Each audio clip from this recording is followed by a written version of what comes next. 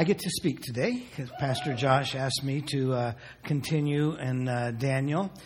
And so we're going to be looking at chapters 9 and 10 today in the book of Daniel.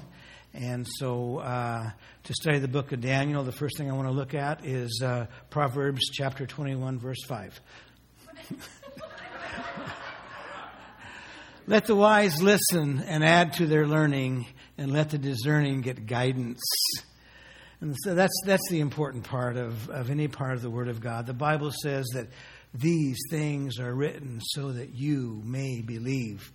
And the book of Daniel has got so much great stuff in it. And when you believe, there's just a power of changing situations in your life. And so today we're going to be looking at the power of prayer. Let's go ahead and put the title up. There we go. It took a little while to get it on the wall from Babylon. The power of prayer and how to do it according to Daniel. And so we're going to be looking at that. And in other words, it's trusting God's timing. Ooh, don't you just hate that? Timing. God, I want it, and I want it now. God, I'm in your presence, and God, I will wait for it forever if you wish, but just do it right now. And so today we're going to be looking at that. Now, Pastor Josh sent you home last week with a homework assignment. The homework assignment was to pray 3 times a day, every day. I know that you all did it. I know that you did. I'm not going to ask if you did or didn't, because I know that you all did. And some of you will say, Pastor, my life is a prayer. And mine is, oh God. But he asked you to pray 3 times, and he says, and I ask everybody to do it again. So Pastor Josh would say, just purposely. Yes, I mean, no, we are in prayer. When we pray constantly without ceasing, but purposely, just like with Daniel, to stop and 3 times a day, just say, no, I'm gonna focus on prayer about this situation right now. He also did something last week that we're going to do it again today, and he had us all stand and he had us face Jerusalem. There's nothing special about facing Jerusalem. It's not like your prayers get to God any quicker or faster. It's just a change of position. It's just an approach of doing something in just a little bit different way. And so in a couple of seconds, we're going to stand. We're all going to face Jerusalem. And I'm going to ask you to pray. I'm going to ask you to pray one of the prayers, the types of prayers that Daniel prayed. When he prayed, most of the time in his written prayers, what he was praying for was he was praying for his nation. He was praying for his city. He was praying that God would call the people back. He was confessing the sins, not just his sins, but the sins of the people that had took them into captivity. And so we're going to stand and we're going to face Jerusalem. Now, there's something interesting. I looked on the Google Maps, and Los Angeles for latitude.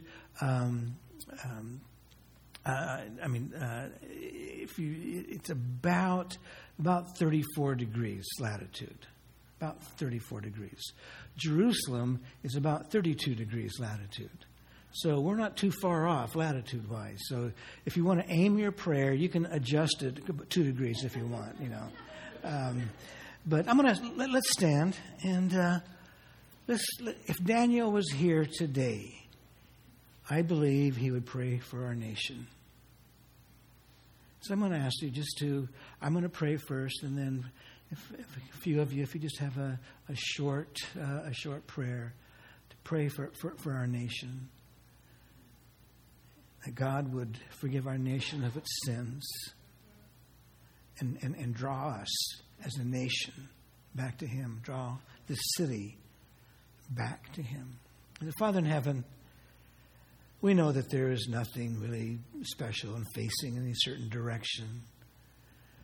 But God, just as an attitude, God, we want to face you. God, we know that you are omnipresent, that you are everywhere at the same time. But God, we want to face that city that bears your name. We want to do what Daniel did. And God, we ask you to forgive our nation of its sins. God, we ask you to draw our nation back to you. God, I pray that you would continue to give our president wisdom, give him knowledge. God, we know that like every one of us, he has his faults. He has his failures. He has his missteps. He has his sins. But you have put him there. And so, God, we want to pray, as your word told us, to pray for those in authority over us. God, draw this nation to you. Send a great and mighty revival to this nation. And we ask these things, Lord.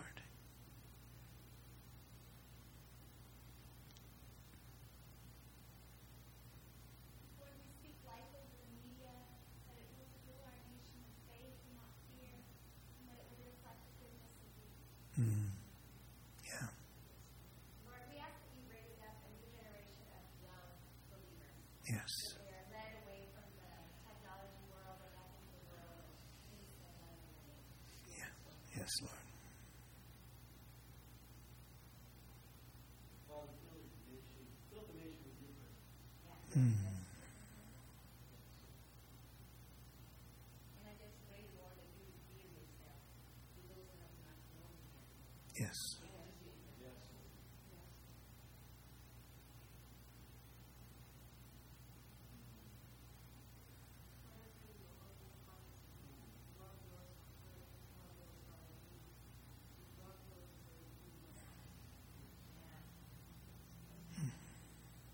Father, let humility mark our nation and remove any pride or any selfishness, Lord, or ambition, but give us a spirit of humility to serve and to forgive and to listen well. Father, as Daniel prayed, he confessed his sins. He said, I've sinned, forgive me. Our people have sinned, forgive us. God, I've sinned. Your churches around this nation and around the world, God, we've sinned. We've missed the mark. And God, we pray that you would forgive us of our sins. And God, because of your great mercy, draw us back to you and be glorified. And we ask in your name, Lord Jesus. Amen. You may be seated.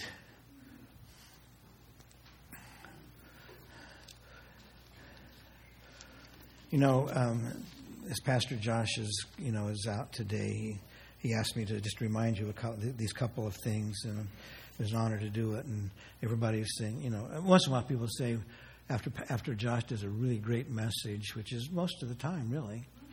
Yeah.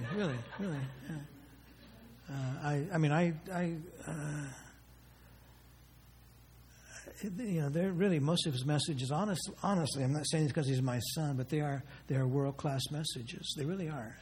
Amen. They really honestly are.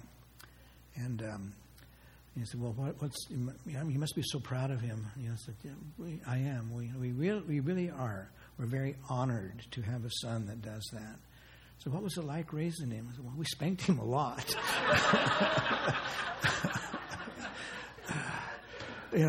Obviously not enough.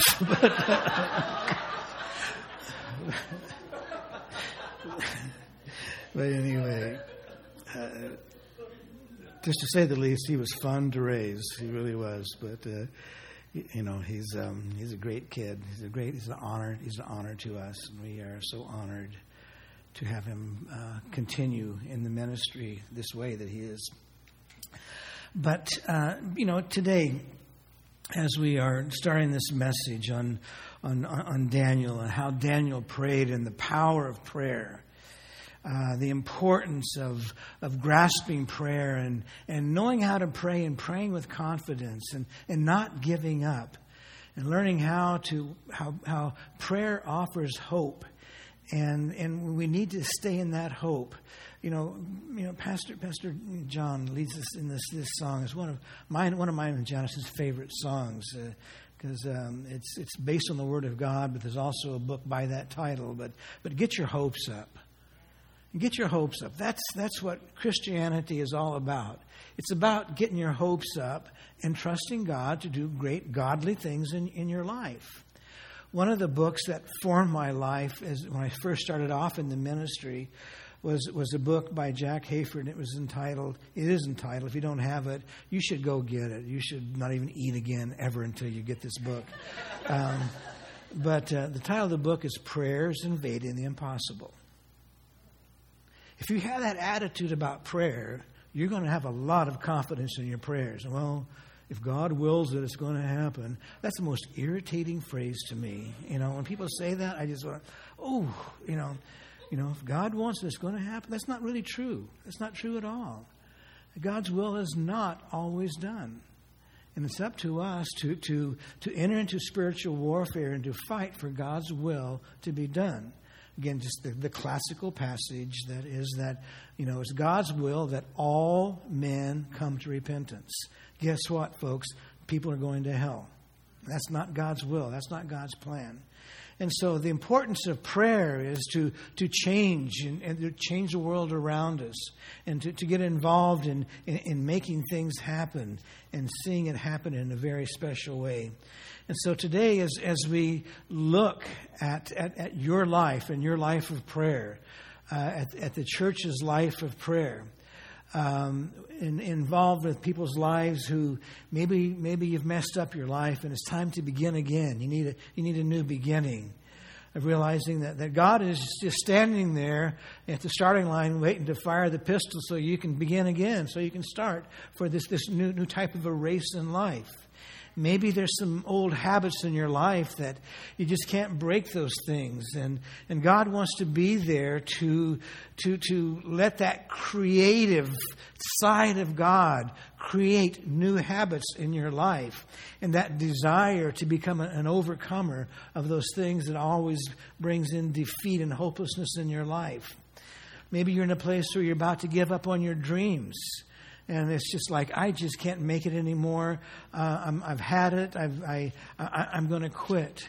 And realizing that God is there with His power and the power of the Holy Spirit to make something special happen in your life. Maybe there's been some things happen in your life and you just don't believe in prayer anymore. Well, what's the use of praying?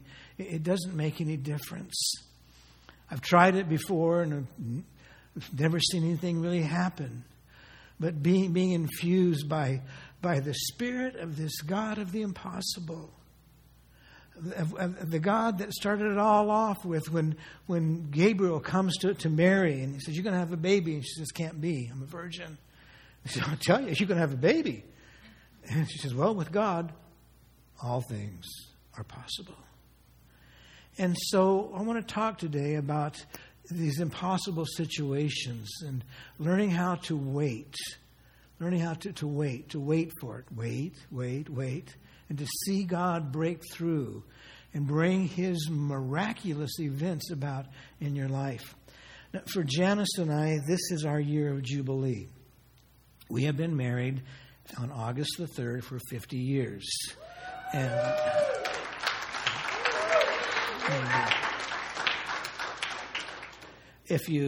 we got some of these little we want to invite all of you to our party on the August the 4th. It's going to be at our house, and we have room for all of you. But we need for you to RSVP down here. There's a thing that Janice set up, a little email for you to RSVP to. And there's a picture of, yes, that is me in there. Somebody's looking at it and says, "God, why'd she marry you?" Money? That wasn't it. But anyway, so it would be an honor to have you join us. But and we would really like to have you come and celebrate with us. It's going to be we're going to have a dinner together, and we're going to have entertainment. Our niece, who is we'll know next week for sure. But this far along, it's a shoo-in. It's a shoo-in. She'll be on The Voice next season, but she's great. She's going to be the entertainment that night. She's going to have a lot of fun. It's just a party. Come and celebrate with us. But I'm saying that to say 50 years of marriage, but also it's been 50 years of ministry together. We started off and we like these two right here. Just do it right. Just hit the ground running, and we did. We hit the ground running, and we have learned the importance of prayer. It's one of the things that has marked our marriage is our prayer life together. Very few days go by that we don't start the day off in prayer together. We have learned to take the time to start praying together. We pray about things. We talk about things together. And we ask God to lead and to guide and to save us from our bad mistakes. We haven't always done it well, but we've learned the absolute necessity of waiting for your moment with God. God's got a moment for you when His will is going to take place. If you stay there and if you wait long enough. And knowing that sometimes when the time is up, it's time for action and it's time to move. So how do you know the difference between knowing when to move and when not to move? In the earlier history of this church, at one time we'd been in a building. It was a rental building, and we just felt like it was God's time to leave that building. And we were meeting in hotels, and it was just crazy, just bouncing around. And there was another building we were gonna rent. We're just getting ready to rent this building. The lease was prepared, ready to sign, and we didn't feel peace about it. The time wasn't right. We just didn't feel peace. And especially, I'm going to be very honest and upfront about it, Janice didn't feel peace about it. I was ready to act. I was ready to move. Janice said, I don't feel peace about it. One of the key passages about making decisions in life is let the peace of God rule.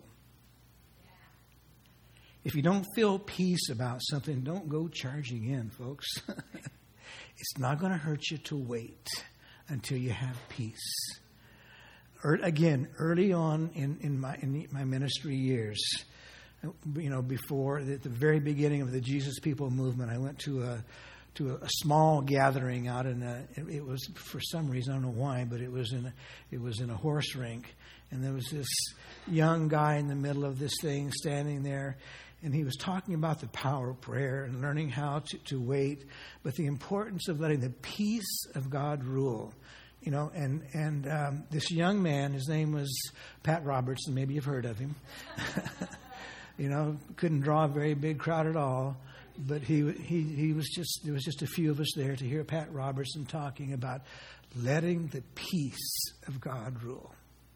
The peace of God ruling, being that defining factor in your life. Because where God is, there's going to be peace. God is not the author of confusion. He's not the God of charge in and get it done right now.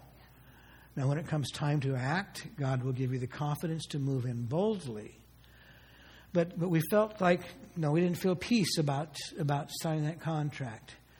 My wife, in her wisdom, said, let's don't do that. Let's don't do that. About a week later, I got a phone call from a friend of mine. Some of you may know him, and you may not know him. His name is Kevin Beither. His father was the pastor of a church that was meeting in this building. It was called New Life Community Church. There's other New Lifes around. It has nothing to do with the other ones that are around. And Kevin called me and said, his father had left the church and had gone through some other pastors. And he said, Larry, I really feel like you need to do something here. We weren't really like in contact. He lived in Temecula at the time, and called me and he says, a friend of mine's on the board there in the church. The building's in foreclosure, and keep in mind that I had been a part of the founding of this church and had left to go start another church. It was one that was doing well and looking for a building. He calls me and he says, I think that God would have you to check this one out. And so, we came here, and it was just a perfect fit. It was just a perfect fit. But see, it was God's timing.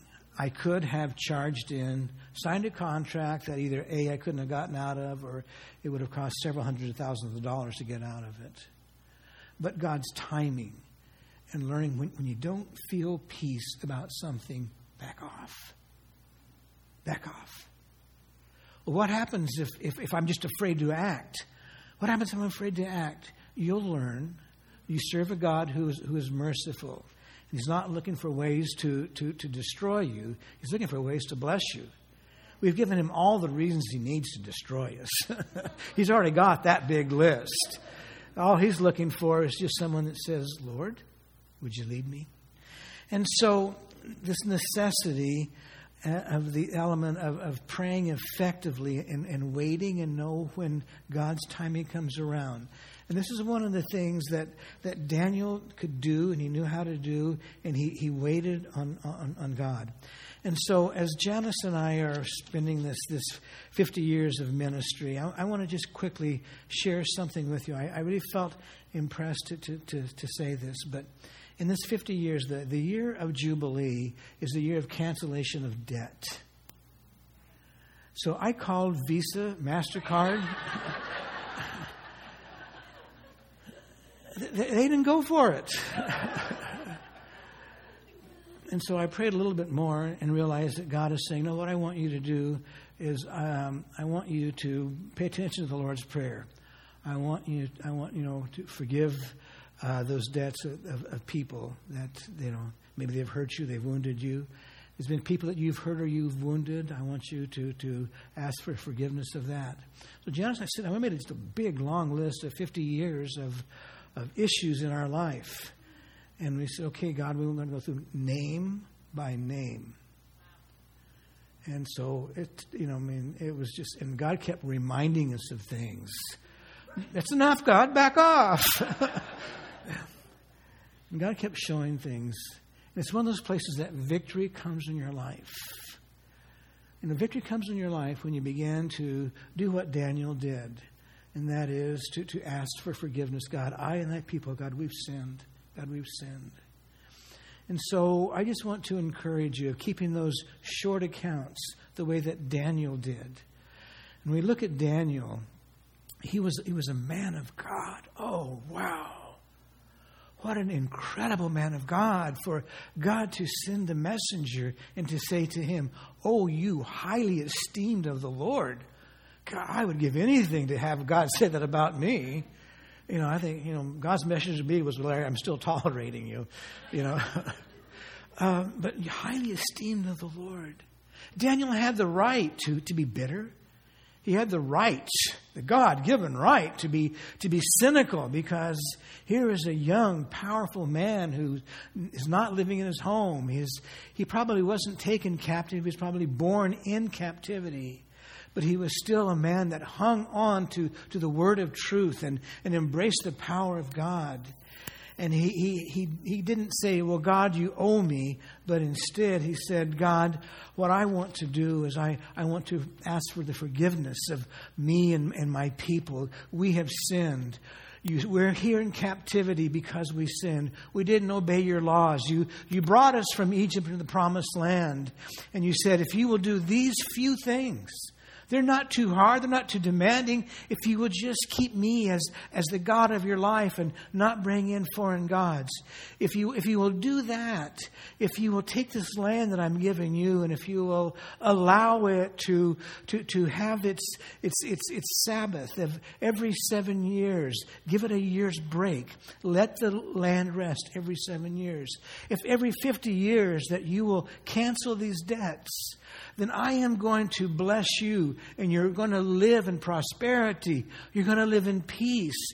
You're going to have a great place to raise your children in peace and safety and prosperity. Folks, I'm going to tell you something. Peace and safe and prosperity is God's way. I'm not saying that in this world you won't have tribulations, because we know that you will. But even in tribulations, when you're going through difficult times and tough times, God's going to be there with you to make sure that all the loose ends are tied up. But they didn't do that. They didn't pay attention. And the children of Israel rebelled against God. They didn't give their land that Sabbath, that 1 year, that year's break. They wore the land out. They didn't honor God the way they were supposed to. And so something happened that was a tough one. And Daniel was, being the man of God, that he was reading the prophecies that you and I can read today. And in Jeremiah, in chapter 25 and verse 11, Daniel was reading this. And he says, this whole country will be, this is the prophecy of Jeremiah. This whole country will become a desolate wasteland, and these nations will serve the king of Babylon 70 years. For 70 years. Okay? But when the 70 years are fulfilled, I will punish king of Babylon and his nation and the lands of the Babylonians for their guilt, declares the Lord, and I will make it desolate forever. Wait a minute, God used them to punish the Israelites because they turned their back on God? Yeah, he did. And then he went and then he took care of business afterwards. They served their season, and now then something was going to take place. It's kind of interesting that when you look at the calendar, and the Bible says these things are written so that you may believe. And last week, Pastor Josh said that, in our culture, we say the devil's in the details. He says, well, God's in the details. The book of Daniel is one of those places where God is really in the details. There's a lot of 70s and 7 times 70s and 7-Elevens and stop and goes and stuff like that. But the 7, the 70s, God breaks these numbers down, and he tells the children of Israel that the number that they did not give the land, their 7 years rest, the time that they were in captivity was equal to the amount of years that they were in captivity. The 70 years they were in captivity is equal to that 485 years when they did not give the land their rest. I'm not going to take a lot of time to get into it today, but if you really want to do a really, really fascinating study on God being in the details, you could get into this. Chuck Smith has done an incredible job with it, even coming down to the exact date that Jesus, taking the time that Darius made a declaration that Jesus rides the donkey into Jerusalem on April the 15th. I think it's the 15th. The exact date that Jesus tells the disciples, go get the donkey. I'm going to ride it over here, and they were going to begin to praise me. The exact date that the temple was going to fall, and there would be no stone left on top of another because the Romans were going to burn it down, and there was a lot of gold that flowed in between the stones. The Roman soldier says, there's gold in them there stones, and so let's take our swords and our spears and let's pry them apart and get the gold out of there, fulfilling the words of Jesus Christ, no stone.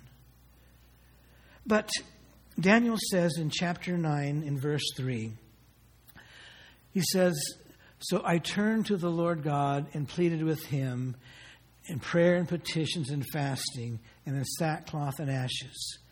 Daniel was a good guy, but he is taking on this thing of prayer, and he says, God, we have sinned. He didn't say, God, those knotheads out there, they've all sinned. I don't know what's wrong with them. But he says, God, we moved away from the blessing. He doesn't blame God at all. He doesn't say, God, you're all powerful. Why did you let this happen? You could have stepped in and you could have stopped it. But in chapter 9, in verse 17, it says, now, our God, hear the prayers and the petitions of your servant. He understood the power of his prayer. God, I'm going to pray, and God, I want you to hear my prayer. For your sake, Lord, look with favor on your desolate sanctuary. Give ear, our God, and hear. Open your eyes and see the desolation of the city that bears your name. We do not make request because we are righteous, but because of your great mercy. folks. It's all about God's mercy. Even as great of a guy as Daniel was, it wasn't, God, I'm pretty good here, and you owe me one. God, pay my tithes every Sunday, God. You owe me one. God, I pray 3 times a day. God, you owe me one. No, it's God, your great mercy. It's all about your mercy, God. And this is the thing that made Daniel that strong, powerful man of prayer. He says, and while I was speaking, and while I was confessing my sins and the sins of my whole nation and everyone that was there, he said, something happened. Gabriel shows up. He talks about Gabriel earlier in chapter 8 and verse 16. Gabriel is one of the chief angels. We believe that there are 3 chief angels or 3 archangels in the hierarchy of angels. There's just on down the line. I don't want to get into angelology today, but we're not to worship angels, but I want you to know they are real. I had a couple encounters with them myself, and the sad part about it was I didn't know it until it was over with. What a knothead! But these archangels, this one of Gabriel. Gabriel is the one that also appeared. We see him. This is the first time we see him in the Old Testament. But Gabriel appeared to Zacharias, the father of John the Baptist, and said, "Hey, Zach, guess what? Your wife's going to have a baby." And he said, "No, she's not. she's long past those years, guy. You got to understand, And he says, I told you that she's going to have a baby. So, and that's the facts, Jack. And you're not going to talk anymore until the baby comes. So there you go." Gabriel appears to Mary, and he says, "Mary, you're going to have a baby." She says, "No, I'm not. I'm a virgin. I can't." And he says, "Mary, I said you're going to have a baby." And the words come. The words come. With God, all things are possible. And we see Gabriel again every year here at our Living Nativity. Anyway,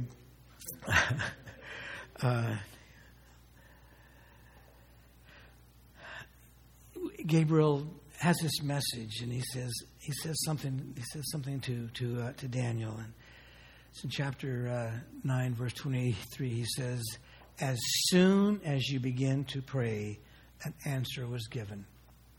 Now, hang on to that phrase because you're going to hear it again in a couple of seconds. Daniel, as soon as you started praying, God heard and God answered. An answer was given. And I'm here now to pass on some information to you. And this is where he goes through all these 7s and 7 times 70s and a whole bunch of stuff that honestly, with the names and the dates that are documented when Daniel writes in the first year of Darius or Darius, depends on who you had for Old Testament class. But on the first year, which we know historically was 538 BC. And a little later on, in 445, we have Artaxerxes sending Nehemiah back to Jerusalem to build. And all these dates are culminating together to make preparation for the day that Jesus, and there's some situations you have to understand, the Babylonian calendar and the Julian calendar, and you mesh them together in the right way. You come up with 178,888 days at the time of April the 6th in 32 AD when Jesus rides as the Messiah, like Gabriel said was going to happen. He rides into Jerusalem. The crowds are praising him. This is the anointed one. Gabriel goes ahead and he gives them that, but it's not going to really stick the way that it needs to. And because of that, some other things are going to happen. But the most important thing we understand is simply this, that God's word has details. And when God answers your prayers, he wants to be detailed about it also. God doesn't throw out blanket answers. Oh, just go do something. But God is on your side. To have a powerful prayer life, you have to believe that God is on your side, that He is for you and not against you. He is there with you, even through the difficult times and the hard times. Even though you may feel like you're in captivity, that God Himself is there with you. I'm not going to take a lot of time of getting into the latter part of the prophecies that are taking place there. Pastor Josh will talk about end time prophecies a little later on. But in chapter 10, we have Daniel again. And he is by the river Tigris, and he is there. He's there praying, and all of a sudden, another being shows up. Another angelic being shows up. It might be the same guy. It might be Gabriel. I don't know. It doesn't say that it is. And by this time, you would think that they would be good friends. You know, he would show up, and Dan would say, "Hey, Gabe, how you doing?" These things, you know. But instead, he has this different thing. Some people say it might have been Jesus Christ Himself. I have my doubts about that for a reason. But whoever it was, he shows up, and he makes in chapter 10. Of Daniel, in verse 12, he says, "From the first day you started praying, I was sent with the answer." The first day you started praying, he says, "But the prince of Persia withheld me for 21 days." Now, who is the prince of Persia? And just for the sake of not going till 4 o'clock this afternoon, you can do some digging. But in this case, the Prince of Persia is not the physical Prince of Persia that the Disney movie was made about a while back. The Prince of Persia here is Satan, is Lucifer, is the fallen one. So I said before, there are, I believe, 3 angelic archangels, or 3 of the higher messengers. Michael, Gabriel, and Lucifer. All 3 of them created by God. They are not gods. They are created beings just like you and I are. They do have a free will. The Bible says that Lucifer, who was called the morning star, and as he was in the presence of God, and in Ezekiel and in Isaiah, there's some passages that deals with Satan or Lucifer at that time. The Bible seems to imply, to draw some pictures, you put some word pictures together, that Lucifer was that angelic being that was the clearinghouse of all the praise and worship that came from God's creation, that it would come through him and he would magnify it. It was almost like it was like cavern. He talks about caverns inside of him, like pipes or a pipe organ that would magnify the praise of all the things of creation. Jesus said, when he was riding the donkey into Jerusalem, he said, the Pharisees could stop him. And he says, if I stop them, even the rocks are going to cry out and to praise me. Folks, they do. God's creation praises him all the time. If you haven't, first of all, get this quick, we're not doing it. We're not pantheists. We don't worship creation. But I worship the guy that made it. And I'll tell you what, he did a really, really good job. He did. Have you seen his eagles? Have you seen his lions on the savannah? Have you seen his elephants? He did a really, really good job. And they may be under curse right now, but if they praise him, and they're going to be praising him more and more as time comes along. But Lucifer, in that place of his fallen nature, it says that deceit was found in his heart, that greed was found in his heart. And he says to himself, five I wills. But the main thing was, I will become like the Most High. And he became that enemy of God that chose God off. And so if you will allow that the Prince of Persia withholds the answers to God's prayer, Satan stops God's prayers from coming. But this angelic being says to Daniel, because you kept praying, God sent Michael, the warring angel. to do battle against him, to free me up, to come with the answer.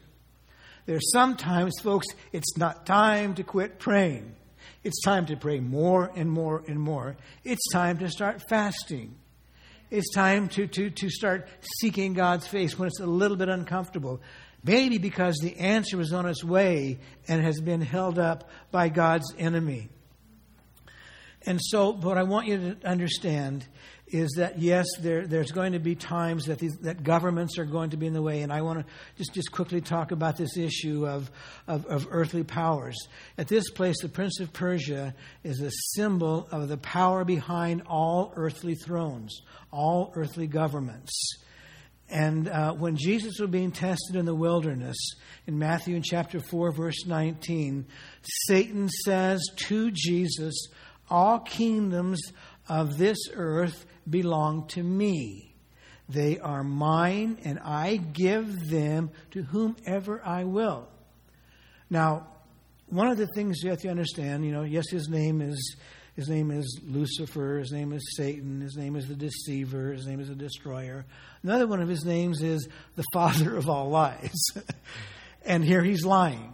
He's lying. Yes, to a certain degree, there's a little bit of truth there. Adam and Eve gave some authority of the earth over to Satan in the garden. But he doesn't have all of the power. God puts governments in place. In Romans, in chapter 13, verse 1 and 2, it says, all government is from God. He allows them to happen. Even the bad ones. We saw God say, I'm going to send the Babylonians, these ungodly, unjust people, I'm going to send them, and they're going to do my work to get your attention back to focus on me. So all government comes from God. Number two is that God uses even sinful governments to do His will. He will use them, and when He's done with them, snap, it's over with. Number three is that we are to pray for those in authority over us. That's in 1 Timothy in chapter 2, verse 1 and 2. I don't care if you like President Trump or not. The Word of God tells you to pray for him. I personally, in my own personal side, I really had a difficult time with President Obama. But he was my president. I had a really difficult time when he was compromising Jerusalem, compromising Israel. But he was my president, and I was told by the Word of God to pray for him. I also want to encourage you to do something, and that's to not sit in the seat of the scornful. By that, watch what you are watching on late night television of comedians that have personally chosen off to destroy the man that God has placed in government. Be careful of sitting in the seat of the scornful. Be careful of what you think, that the cynicalness, the harshness, and the scoffing. Be very, very careful allowing those things into your being. You know what? They may even be right. But they do not belong in the child of God. They have no room for a person saved by God's grace. And so, like everything else, Satan tells a lie to Jesus. It's a partial truth.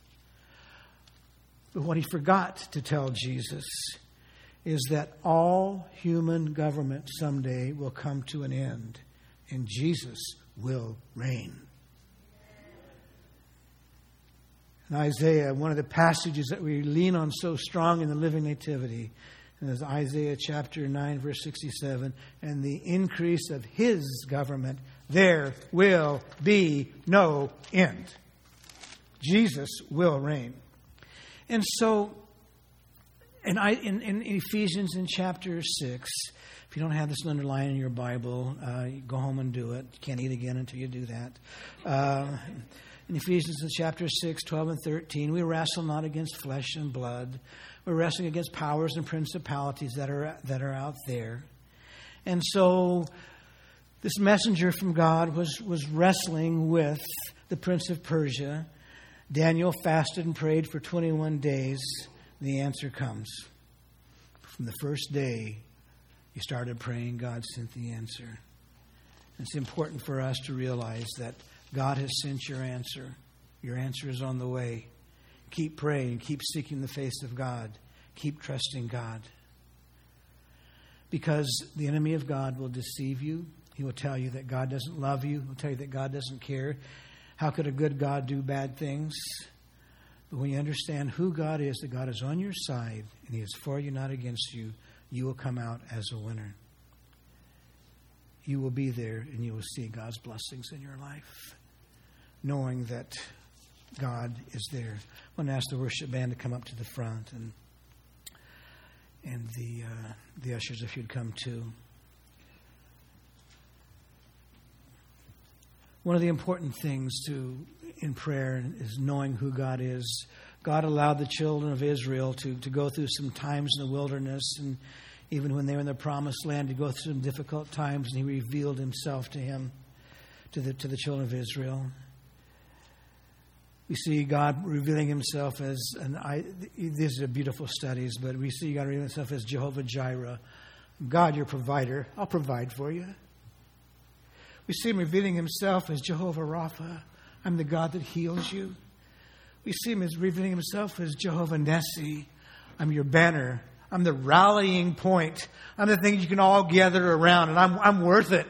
If you'll all gather around me, you're all going to be a bunch of winners. You're not going to be losers. You're going to be just a bunch of winners hanging out together. I'm God. I'm Jehovah Shalom. I'm the God of peace. I'll give you peace. I'm Jehovah Raha. I'm your shepherd. And I'll lead you and I'll guide you. And I'm El Shaddai. I'm God and I'm all powerful. I have all the power that's ever existed and will ever exist. And this is the God that you serve. And when it comes time to make those decisions to move ahead, to step out by faith, it may be a little uncomfortable from time to time. But as you move out, I just want to give you just a quick little thought of, again, from one of my favorite authors of Joyce Meyer. But she says, you may not know how your finances are going to work out, but you feel that God's telling you to give a certain amount to a hurting family in your neighborhood. Or you may not know for sure if you will ever be into full-time ministry, but you feel God's calling you to lead a Bible study in your church or in your home. You may not know how your marriage will ever get healed, but you feel God is telling you to apologize to your spouse instead of demanding that they apologize to you. You may not know how you could ever change your diet. Joyce is writing this. I'm not saying this. Joyce is writing this. You may not know how you could ever change your diet completely, but you can resist that sweets at night. That was Joyce. Okay. You may not know how you can ever fully forgive a person who hurt you so badly, but you feel that God is calling you to begin to pray for them today. This God that we serve, oh wow, what a God. And we get to spend eternity with this creative being that is going to lavish on us His love and His creative spirit. We are going to rule and reign with Christ, because in hell, that was not created for humans. But God will never force anybody to be with Him for eternity that doesn't want to be. There will be no music in hell, because music is creative and God will not be in hell. God is creative. There will be no art. There will be no sculptures in hell, because our creative God will not be there to allow it to happen. There will be no love in hell. There will be no music. There will be no songs that will be sung. It will be void of any sound at all. Hell will be absent of knowledge, because God is omniscient. He has all knowledge. Those that have prided themselves in the knowledge of the world will be totally blocked off from anything. And you and I walk in the supreme Creator's knowledge and love and creativity. I say, what a great choice we made. Oh, wow. If you don't know Him yet, don't leave here today without getting to know Jesus Christ, who rode triumphantly, who conquered sin and death, and says, here, you want it? It's yours free. Father in heaven, I thank you for your blessings today. And I thank you for this group of people that believe in this message and that are here today to hear. Bless them today in their finances as they invite you to come in and to be the God of this part of their life as well, by putting the mark of their finances on you, on their money, by tithing to you and giving to you. And blessed be the name of the Lord. And we love you, Lord Jesus. Amen.